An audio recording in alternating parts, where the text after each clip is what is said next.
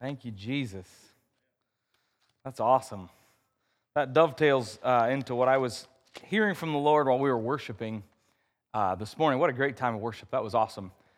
And I was sitting with the Lord, holding my kids, and I just got this word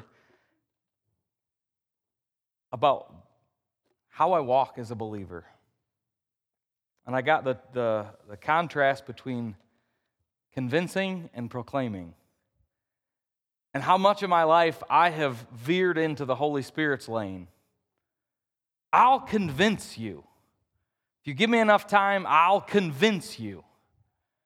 And as we see Jesus when he's ministering to the disciples about the Holy Spirit coming, his Spirit.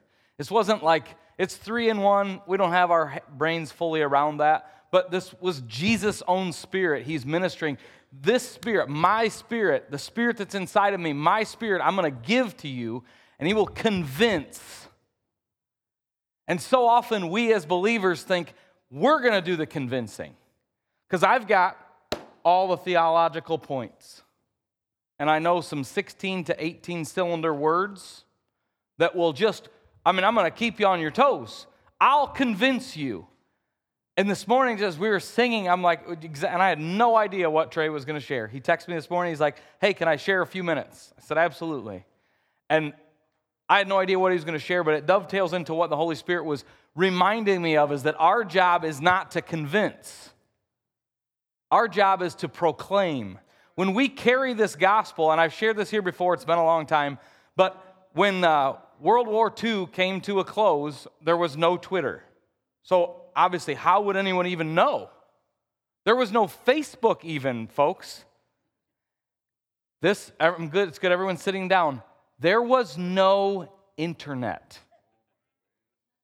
So no one even knew. But news still had a way of traveling. And you see it in old films. We are familiar with the concept of a newsboy.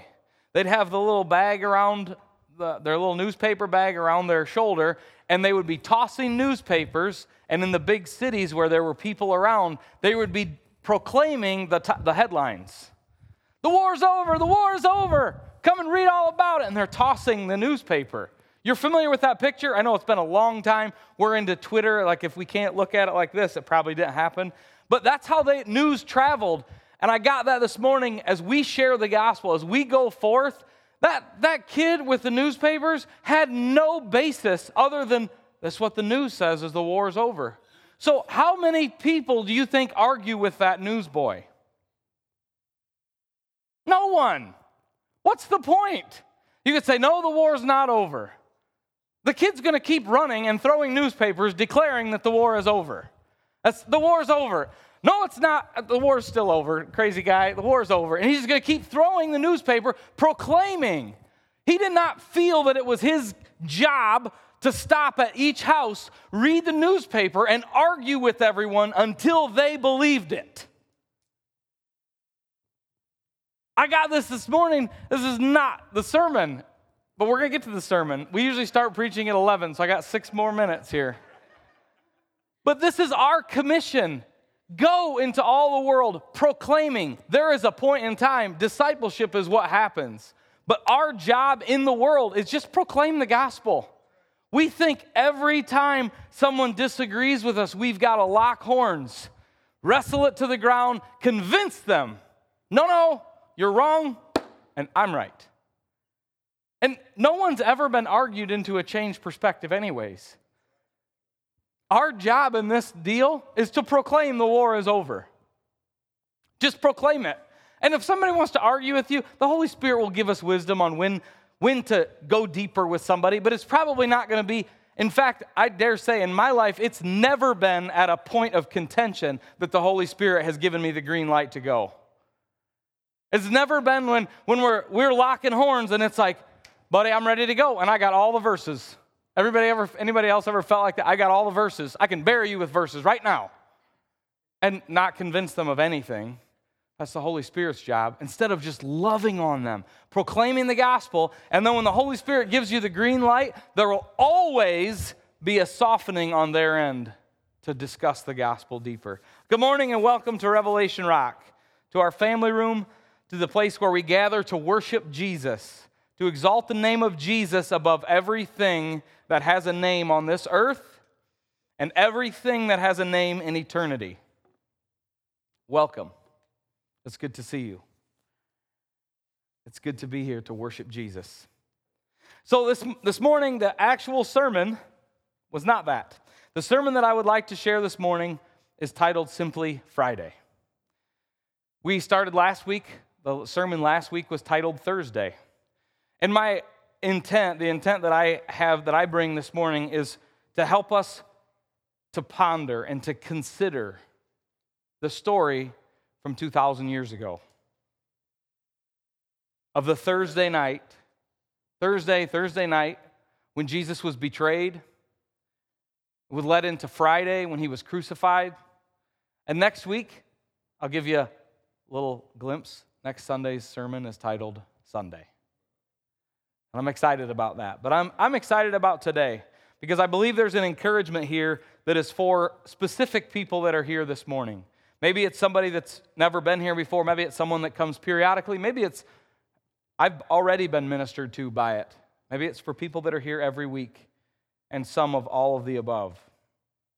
So we're going to review a little bit of the timeline that leads up to Friday. Obviously it started on Christmas, but we're going to pick up on Palm Sunday, the triumphal entry of Jesus into Jerusalem. Last week we looked at the Passover and how Jesus' sacrifice on the cross, the sacrifice once and for all, parallels and perfectly aligns with the Passover sacrifice from 1,500 years earlier when the Jews were being freed from the land of Egypt. This isn't an accident. This is intentional, by design. On the same night, on the anniversary of when the children of Israel killed lambs and put the blood on the doorposts, which there's 3 doorposts that if you rearrange them align to make a cross. The blood that was shed by the lambs was put on the doorpost so that the angel of death would pass over and they would experience life. On that same anniversary is when Jesus institutes the new covenant. He said it was written in his blood. This isn't an accident. But it starts on Palm Sunday, the triumphal entry of Jesus. And from the perspective of the disciples, see, we read these stories. We read the Gospels. We read the Gospel accounts of this period of time, and we read them rightfully so. This is not a correction. Rightfully so. We read them from this side of the cross. Like we know when Jesus comes in on Palm Sunday, we know how it ends. We know Jesus, yes, he goes through this sham trial and he's accused wrongfully and he's persecuted and then he's crucified, but we know Sunday's coming. We write songs about it, and we should. This is not inaccurate. But for a moment, I want us to take a moment and go back to where the disciples were this night, where the disciples were leading up to this. Up to this point, we looked at this last week, that there had been predominantly when the Lord rescued his people out of bondage, which is where the Israelites found themselves when Jesus was on this earth. When God rescued them, it was predominantly through a militant leader. Throughout the 1,500, it was a precedent had been set. And so the disciples, there was a layer of that was a little bit anticipatory. Maybe this is coming. We could be ready. We see little glimpses of it, and we tend to gloss over them because we know what was coming. They didn't know exactly what was coming. So could this triumphal entry into Jerusalem possibly end with the overthrow of Rome later in the week? Like, get into their character. I invite you this morning, get there. Because could it have ended with that? All these people, the masses, were laying down palm branches. Jesus, he's coming. And we could rise up. If we'd all rise up right now, we could throw Rome out of Jerusalem, possibly forever. We could possibly establish the eternal kingdom of Jerusalem right now. Remember, this isn't outside of the realm of possibility. Because 1,500 years ago, that same week, what happened after the Passover? We're maybe a little foggy on this, but after the Passover, the Israelites rolled out of Egypt with all their stuff. And the Egyptian army was destroyed behind them. And we're like, well, but that was 1,500 years later. Yes, but the precedent had been set. The Jewish culture at this time especially, even today, but especially at this time, was rich in history. They understood very, very clearly the details of the Passover and what was to follow. So could this have been in their mind? We're ready. We're ready. We see little tiny glimpses of it. I have misplaced this verse. There's a passage earlier in, I think it's in Luke or Matthew, where, Luke 22:38, where it says that the disciples tell Jesus, they're ready to roll. This is Thursday night. They're like, Lord, we only have 2 swords. Now, we read over that. We don't even park there, do we? I've never preached a sermon on Luke 22:38. We're not going to today. But there's this instance where the disciples are like, okay, Lord, but we only have 2 swords. Just so you know, we only have 2 swords. What the Samuel are they going to do with swords? We know on this side of the cross, it's like you don't need a sword for this whole deal. This is a spiritual thing. It's for all eternity. You guys, this is going to be a rough few years for you. But at that moment, there was a use for swords. And what did Jesus say? It would be enough. It'll be sufficient. That seems to imply to us today, Jesus, it's like, okay, well, we're going to do this with 2 swords. This is going to be one amazing revolution. We're going to start it with 2 swords. We find out later one of those belonged to Peter, and he was ready to use it. The Passover meal had been eaten Thursday evening. Jesus tells the disciples at that moment he will not eat or drink of this feast again until he does in his Father's kingdom. There's another clue here that's like, okay, his kingdom's coming, because in a year it's going to be Passover again. That means to their minds, could a year, they didn't know about the ascension. They didn't know the ascension was coming. They didn't know that we're going to have all this human history after this. To them was it, okay, in a year, the kingdom of heaven is going to be on earth. There's these little glimpses in here. The new covenant was instituted, drawn out of the old, and we looked at that a little bit last week. And then we see there's some things start to go in the natural, what would seem to be awry. Like, what's going on with Judas? I'm concerned. Maybe he shouldn't have been in this group. What's going on with Judas? Because we see Judas leave early to do what he will do. Now, as I was preparing, just meditating on this story the last 3 months, I've been really thinking about this Thursday, Friday, and Sunday messages. How did the Sanhedrin, the Pharisees, the chief priests, these guys didn't have vocational jobs outside of religion. That was their job, was to know the scriptures, to know the scrolls, to know the major prophets, the minor prophets, the Pentateuch. They knew all of it. They knew all of it word for word. How did they miss the 30 pieces of silver prophecy?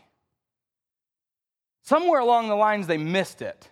There's a prophecy in the Old Testament that the Son of God would be betrayed for 30 pieces of silver, and somebody in the Sanhedrin cut a deal for 30 pieces of silver.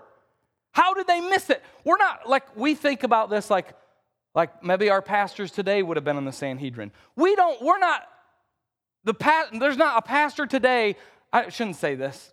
This is perhaps a larger blanket than I mean to lay, but we're not, these guys, this is all they ever did was memorize the Bible. The Old Testament. This is all they ever did. I don't know a human that has that kind of, today, that they memorized the punctuation of these books, church. They shouldn't have missed this. Wait a second. It should have been oh heavens, we're doing the deal for 30 pieces of silver with a guy that claims he's the Son of God. Maybe that should give us pause. They missed it.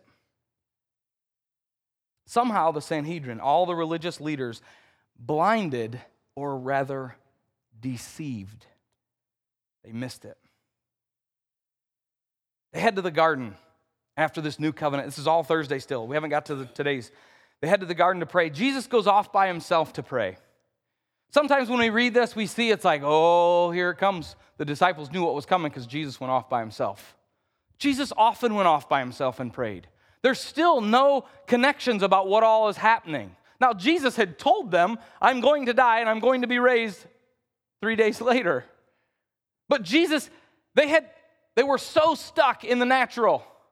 We missed this, that there was a spiritual thing happening. They go to the garden to pray. Then Judas and a bunch of soldiers come to arrest Jesus. By some counts, 500 to 600 soldiers, potentially. I wasn't there. I didn't count them. But historical accounts, they lead us to it wasn't 4 or 5 guys. It was a bunch. When they ask, they're looking for Jesus, he declares that I am. John records that they fell to the ground. The magnitude of that declaration drove them to the ground. Peter then draws his sword. He lops off the ear of one of the servants. Jesus promptly heals it. At this point, I want to take a minute and just kind of review a little bit. Earlier in the evening, Peter had told Jesus that he would do anything with him. He would never leave him. In fact, he went so far, Lord, you shouldn't be washing my feet. I should be washing yours. He was ready to die with Jesus. He had declared. And then we see him denying that he even knew him. And that's always been, we're pretty hard on Peter for that. But I think about all of these little clues that are in Scripture that looked like there was a potential militant uprising coming. And then the whole deal, the conversation about the swords. We've only got 2 swords. That'll be sufficient. Peter's, I got one of them and I'm ready to roll. And he manifests this. He's like, I'm ready. They come to take Jesus. I'm going to start slicing and dicing. At that point, I believe Peter started reeling. He slices off the Malchus' ear, and Jesus picks it up, touches his ear, and it's made whole. At that point, what was Peter? What are we doing? You said 2 swords would be enough. I'm ready to use it, and now you're healing. I believe he began reeling in his emotions and what is going on? This doesn't make sense.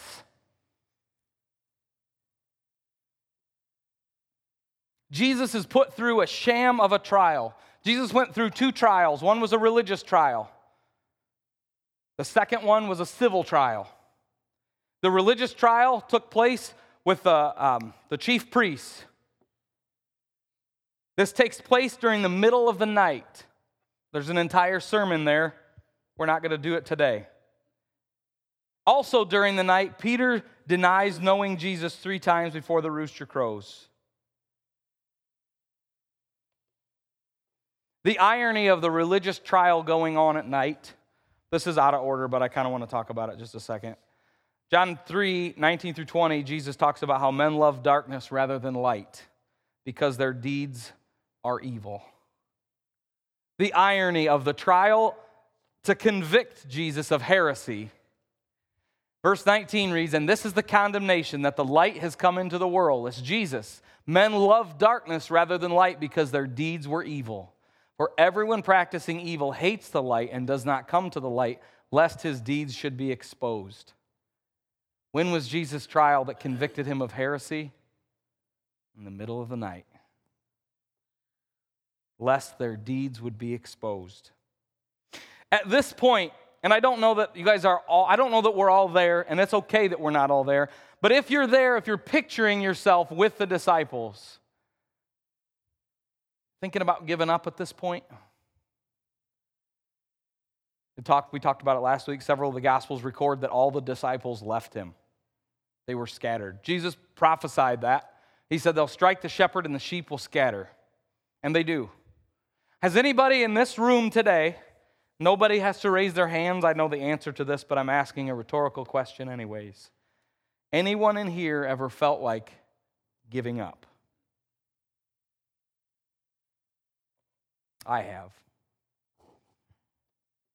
I say that with a smile because I chose not to. I chose to sometimes give up. This brings us to Friday. Friday comes, obviously, in the middle of the night, in the midst of this trial, this sham trial where there's just accusations being hurled at Jesus. He's this, he's that. He's a heretic. He claimed to be the Son of God. Jesus had never lifted a finger against anybody except the religious elites in the temple. But That was just to drive them out of the temple. There had been attempts at seizing Jesus many times through his ministry. They had all been diffused. Every single time anyone had attempted to seize Jesus, and there is many scriptures that talk about either they intended to, they wanted to, several where they talk about they attempted, and they were all diffused. Jesus escaped every time. As the disciples, you would be thinking, I would be thinking, why would this be any different? Why wouldn't he escape again? John chapter 10, verse 39 reads, "Therefore they sought again to seize him, but he escaped out of their hands." Jesus' disciples had witnessed on two occasions, one in John chapter 2, verses 13 through 17, and one in Matthew 21, verses 12 through 15, it's recorded, Jesus cleansing the temple, driving out the money changers. In one account, the first account, you see Jesus doing it with a whip. Where was this guy this night? Where was Jesus with the whip? Peter had his sword. Where was Jesus with his whip? Where was this guy tonight?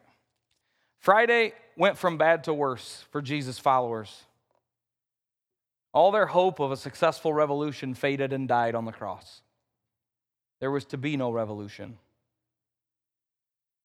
There had to have been times during the day on Friday into Saturday and even Sunday morning that his followers felt despair settling in as a new way of life. As Jesus was led from the dark of the night religious trial, we talked about the irony of that, to the crazy, just preposterous civil trial with Pilate and King Herod. What a weird situation. It's a difficult situation. I have learned in studying this, it's a very difficult situation for us to understand in our culture today. There was some weird stuff with governance going on back then. But what a strange situation that his own religious leaders, whom he had baffled in their synagogue over and over again with his understanding of the word, they wanted to drag him into a civil court and seek the death penalty for him. Remember, this dude was dangerous. He'd been healing all who were sick and oppressed. Seems like the kind of guy you wouldn't want to put to death. Remember, we're reading this story, and I talked about this before, and I want to remind us, we're reading this, and always have, and we should, from this side of the cross. But the context that these boys were living in, these girls were living in, was pretty bleak. We're not going to park on the bleak side of this, but today we're focusing on Friday. And I want to think about these disciples. Think about all of the accusations. I want us to think today, as we carry the gospel today, as you carry the gospel into your workplace, into your family, your friends, your social settings, your community, we're carrying the same gospel they carried. Imagine all of the accusations, the questioning of family members, all the critical friends' words that they felt the need to share with these disciples. Because remember, we talked about this last week. They had departed from Moses as their method of righteousness and aligned lockstep with this new guy, with Jesus. They had walked away from the establishment religion. They had said, we're with him. We're going to do ridiculous things. They harvested wheat to eat on the Sabbath. They were witness to people being healed on the Sabbath, and they stuck with that guy. They had followed that guy. They had put all of their hopes into that guy. The Messiah, they said, this is the guy. Come to establish the kingdom of heaven on earth, and we're with him. We're willing to go with you. We'll go anywhere with you. They had been saved countless times by this Messiah in the natural. Why would this time be any different? All of the miracles they had seen, why would this time be any different? But during that choosing to follow Jesus, don't think for a minute it was without accusation by friends and family. They had become social outcasts in many circles. We know this. Jesus was really super popular one day and an outcast the next, and really super popular another day and an outcast the next. And they had weathered this storm. These guys had done it. They'd followed him. Not flawlessly. They had some questions about who he was some different times, but they had gotten to the point where Jesus said, "Who do you say that I am?" And they got it right. And yet now, their Messiah, their Jesus the Christ, was dying crucified on a tree. All of the accusations, all of the questioning family members saying, "Are you sure about this Jesus fellow?" Remember, he's from Nazareth. "Are you sure about this guy? His dad was a carpenter. He's not even like a Pharisee. I don't think you should hitch your cart to that horse. Be careful. These uprisings, they can be dangerous. I don't know if I would get in with that crowd. He's eating with wine bibbers. He's eating with gluttons. He's eating with tax collectors. Sure you want to be with his ilk?" And in this moment, on Friday, don't think that didn't come back to them.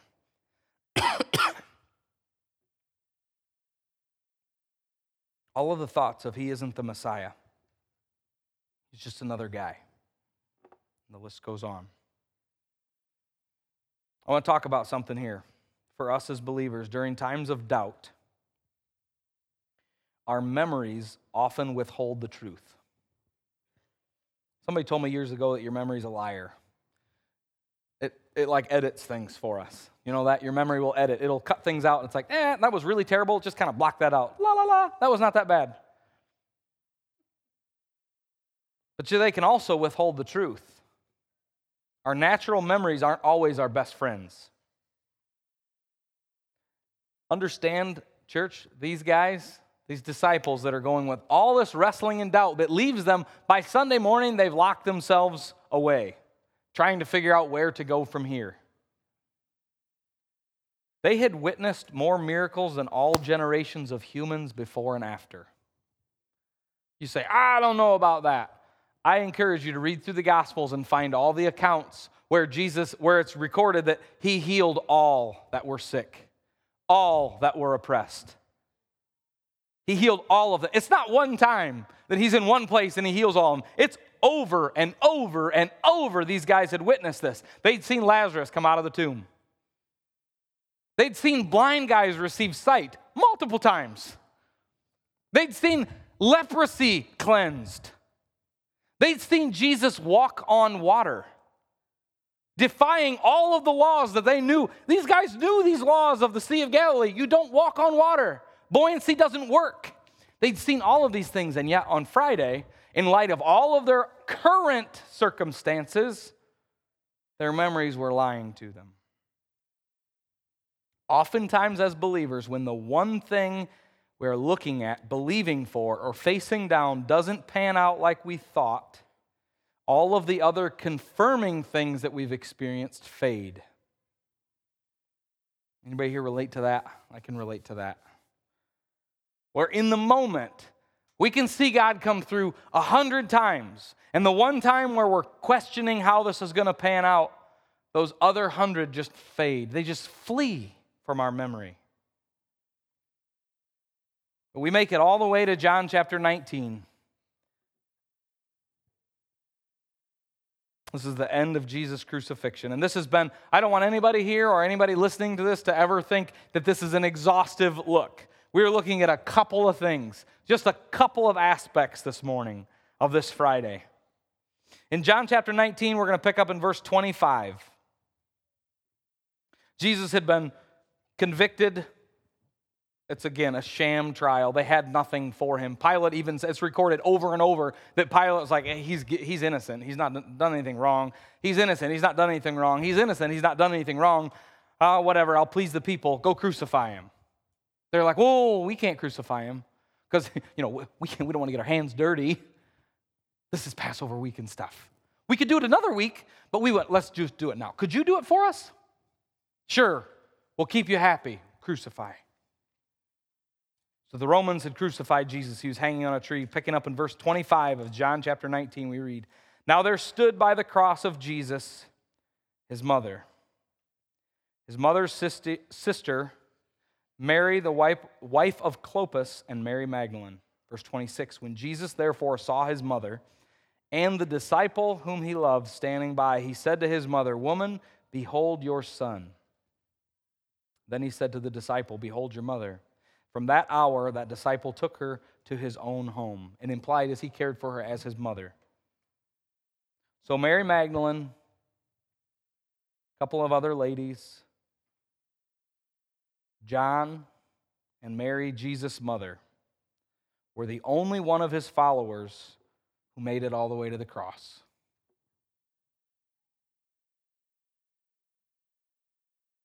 They're the only ones who were still identifying as his followers.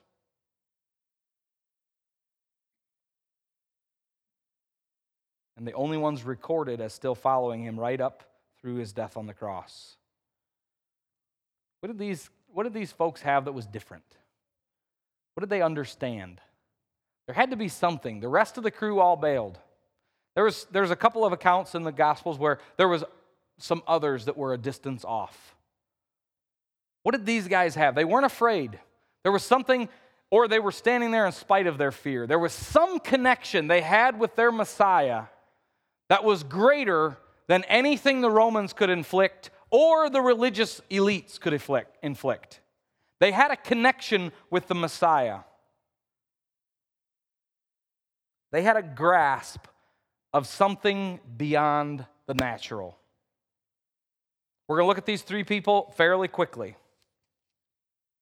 First, we're going to look at Mary, was Jesus' mother. We reference her at Easter periodically, how difficult it must have been for her to see Jesus, her oldest son, accused, beaten, destroyed physically, and crucified. I can't imagine that. But I want us to look at something that is unique to Mary. Realize, church, every other human on earth had to believe that Jesus was the Son of God. Mary knew it. She conceived Jesus as a virgin. She knew it. There was no doubt.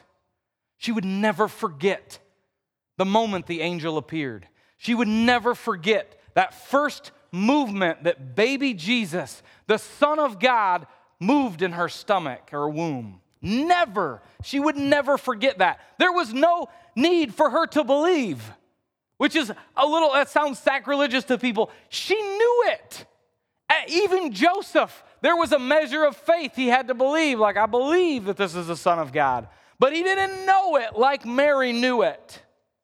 It was impossible for it to be anything else. No human anywhere in history has ever conceived a child without a physical relationship with another human. Mary had. So that day, she knew beyond knowing this was the Son of God, the King of glory. She knew beyond shadow of any mortal doubt that Jesus was the Son of God. It says in Luke chapter 2, verse 19, we read it at Christmas time, Mary treasured up all these things, pondered them in her heart. This is found in the chapter of Luke that's talking about Jesus' birth. This is my daughter's favorite chapter in the whole Bible, so we read it quite often. Every time I read it, I think about, why was she treasuring these things up? All of the things that she treasured up in Luke 2 had to be on repeat, on replay in her mind the day that Jesus died. She remembered the wise men. She remembered the shepherds. She remembered the conception of Jesus. And I'm sure she remembered all of the other stories that he created as a little boy growing up. But those moments of Luke chapter 2 were on repeat in her mind this day. She had no question. There was nothing the Roman government or the religious elites could take from her or do to her that would cause her to leave her oldest son and the Son of God.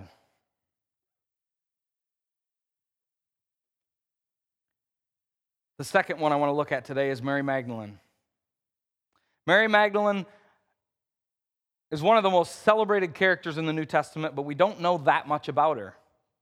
But the one thing we do know, if you want to bring up Luke chapter 8, verses 1 through 3, I want to show us one of the scriptures that tells us who she is. After this, Jesus traveled about from one town and village to another, proclaiming the good news of the kingdom of God. The 12 were with him, and also some women who had been cured of evil spirits and disease. Mary, called Magdalene, from whom 7 demons had come out. Joanna, the wife of Chuza, the manager of Herod's household, Susanna, and many others. These women were helping to support them out of their own means. Mary was sold out for Jesus. And why, you might ask? She had had 7 demons cast out of her. The bondage that 7 demons could put on a person, I don't think any of us can really relate to. But she had an understanding of the love and forgiveness of Jesus that compelled her to never walk away from him, no matter what. You see, this is another thing we don't really fully grasp in our church culture today. At that point in time in human history, in Jewish history, you get possessed by a demon, there's nothing to do but stone you to death. There was no casting out demons at that point. It wasn't a thing where, well, I'll speak to you in the name of Jesus. That wasn't a thing. We stoned people that were possessed by demons. That was the only way to get rid of the demon. Jesus freed her from that. Not only from the bondage of the 7 demons, but from the sentence that went with that. The social sentence. She was an outcast. She would never be anybody or have anything. She was a demon-possessed woman. She's nobody. Socially, she had nothing. And what did Jesus give her? He gave her belonging. He extended love and forgiveness and freedom to her. And she understood it. And we understand that she understood it because of the events unfolding on Thursday and Friday and on into Sunday. She had an understanding of the love and forgiveness of Jesus that compelled her to never walk away from him, no matter what. Anything that she saw or didn't see, anything she experienced or didn't experience, was of no consequence in her life after she had received deliverance and the love and forgiveness of Jesus. He couldn't have shaken her if he wanted to. Matthew chapter 27, verses 57 through 66. We're going to keep rolling just a few minutes. Is everybody okay if we keep going for a few minutes? Okay. Stay with me. We're landing the plane. If you could put your seat trays in the upright position, put your seat backs. We're going to be circling and landing soon. Verse 57, now when evening had come, there came a rich man from Arimathea named Joseph. This is Matthew 27, verses 57 through 66, who himself had also become a disciple of Jesus. This man went to Pilate and asked for the body of Jesus. And Pilate commanded the body to be given to him. Verse 59, when Joseph had taken the body, he wrapped it in a clean linen cloth and laid it in his new tomb, which he had hewn out of the rock. He rolled a large stone against the door of the tomb and departed. Verse 61, Mary Magdalene was there, and the other Mary sitting opposite of the tomb. 62. The next day, which followed the day of preparation, the chief priests and the Pharisees gathered together to Pilate, saying, Sir, we remember while he was still alive how that deceiver said, after 3 days I will rise. Therefore command that the tomb be made secure till the 3rd day, lest his disciples come by night and steal him away, and say to the people, he has risen from the dead. So the last deception will be worse than the first. 65, Pilate said to them, you have a guard, go your way, make it as secure as you know how. So they went and made the tomb secure, sealing the stone and setting the guard. Verse 61, we see Mary Magdalene was there. She followed Jesus all the way to the tomb. There's an important perspective. We don't understand. In our day and age, we have GPSs. You're trying to find somewhere, you just pin it. If someone can send you a pinned location, you can find it. Hit go on your GPS and you go there. In this day and age, there was a reason that she went there. She wanted to go there because she was coming back. She intended to return. She was coming back, and she needed to know exactly where they laid him. And we see this play out. If you come back next week, we'll see she came back. She intended to return to this place. She would not leave the side of her Messiah.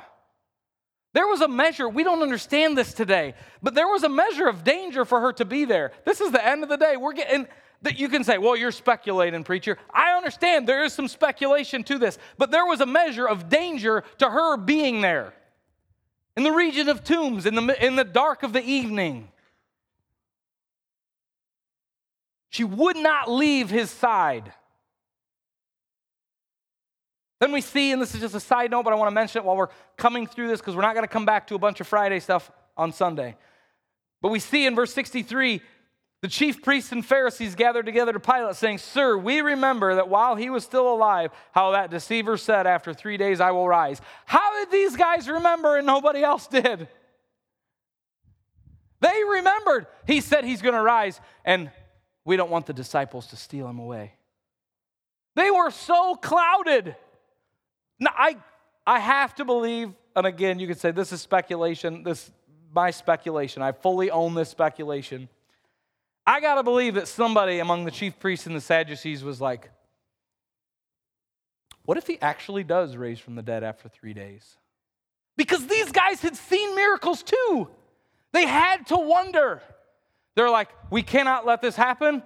We have committed, and we're going to ride this thing all the way out. Let's guard the tomb so nobody proves that Jesus could raise from the dead. This just makes Sunday better, everyone. What we're witnessing right here, just makes Sunday all the better. We don't want him to rise. We don't want anybody to think he rose from the dead. You know what we'll do? We'll secure it in the natural. We will secure the tomb in the natural. That did not pan out for them. Third one I want to look at is John. The disciple John had a revelation of being loved by Jesus that propelled him from the garden to the sham religious trials, past the mob rule of the civil trial, and all the way to the cross, to the very scene of Jesus' unfair but incredibly timed sacrificial death. Understanding how we are loved lends us to understanding the things going on around us. As I was praying about how to organize these three witnesses, I just felt like I was supposed to talk about John at the end. And it kind of has dawned on me as we've been talking that for us to understand how we are loved, it would lend us to understanding the things going on around us. 1 John chapter 4, verses 17 through 19 reads, "Love has been perfected among us in this." This is the same guy. This is the guy that was standing at the foot of the cross that wrote this in 1 John chapter 4. "Love has been perfected among us in this, that we may have a boldness in the day of judgment, because as he is, so are we in this world. There is no fear in love, but perfect love casts out fear, because fear involves torment. But he who fears has not been made perfect in love." Verse 19, "We love him because he first loved us." Earlier on Thursday evening in John chapter 13, verse 8, we see Peter arguing with Jesus about washing his feet. You don't have to bring it up if you, I don't know where you're at, Jane. Peter argued with Jesus. Don't be washing my feet. "No," said Peter, "you shall never wash my feet." And Jesus answered, "Unless I wash you, you have no part with me." Peter struggled. And just full disclosure, I probably identify more with Peter than anybody else in the New Testament. The full transparency, I see the things he says, things he does, and I'm like, I could be there. Peter struggled to receive from Jesus. Right up to the very end, he struggled to receive. Now we get to the other side of the cross, Jesus helps him receive once and for all. We get all the way to the day of Pentecost, and buddy Peter received like there's no tomorrow. But this night, he struggled to receive. Go on to verse 23 of the same chapter. Verse 23, now there was leaning on Jesus' bosom one of his disciples whom Jesus loved. Do you think John had a problem receiving from Jesus? He was awkward. He was so comfortable, he was awkwardly laying across him. John did not struggle receiving from Jesus. It was not difficult. And what did that enable John to do? Walk free of fear all the way to the foot of the cross. The love of God compels us. We don't have to be fearful. Look around. Is the world, we've talked about this, is the world full of fear? I dare say fear is the currency, and we've talked about this. We're not on the gold standard anymore. We ain't on the dollar standard. We're on the fear standard in this culture today. But as believers, we can identify with John. We can allow the love of God to purify us, to cleanse us, to give us a boldness in the day of judgment. Give us a boldness, no matter where we find ourselves, to be able to approach the foot of the cross. In the view of all the Roman soldiers, everybody, the religious elites who had just crucified him. Don't think that there was no one around when John walked up to talk to Jesus. Peter in the courtyard's like, I don't know him. I've never known him. This is the guy who couldn't receive from him earlier in the evening. And John walks through, he follows all the way through, all the way up to the foot of the cross and just receives. Just receives.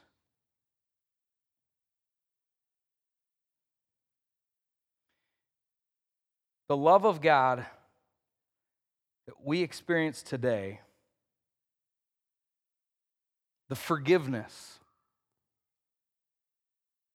that Mary experienced, the love that John experienced. And like Mary, Jesus' mother, the moment we were born again. If you're here today and you're born again, you know exactly the moment you were born again.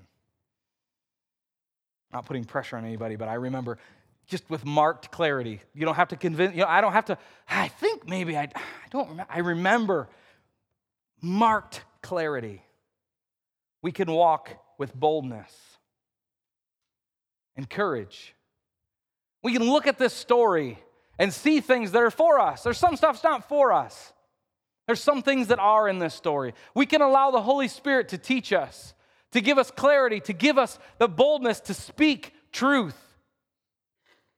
to proclaim, just like the newsboy, the end of World War II. The war is over. Christ is risen. Are you sure? The war is over. Christ is risen. We don't have to get down and discuss every difference of opinion with every believer we encounter or every unbeliever we encounter. Proclaim the good news of Jesus with boldness, free of fear of persecution, free of fear of accusation, free to receive from Jesus. If you would stand with me this morning as we close, I'd like to close with a declaration over us this Palm Sunday. We declare with the word that we are the righteousness of God created in Christ Jesus. We remember the sacrifice that Jesus has made on our behalf, and we declare that we are totally and completely loved by Him. We receive the love of the Father, and as we do, we can minister that reconciliation to this lost world we live in.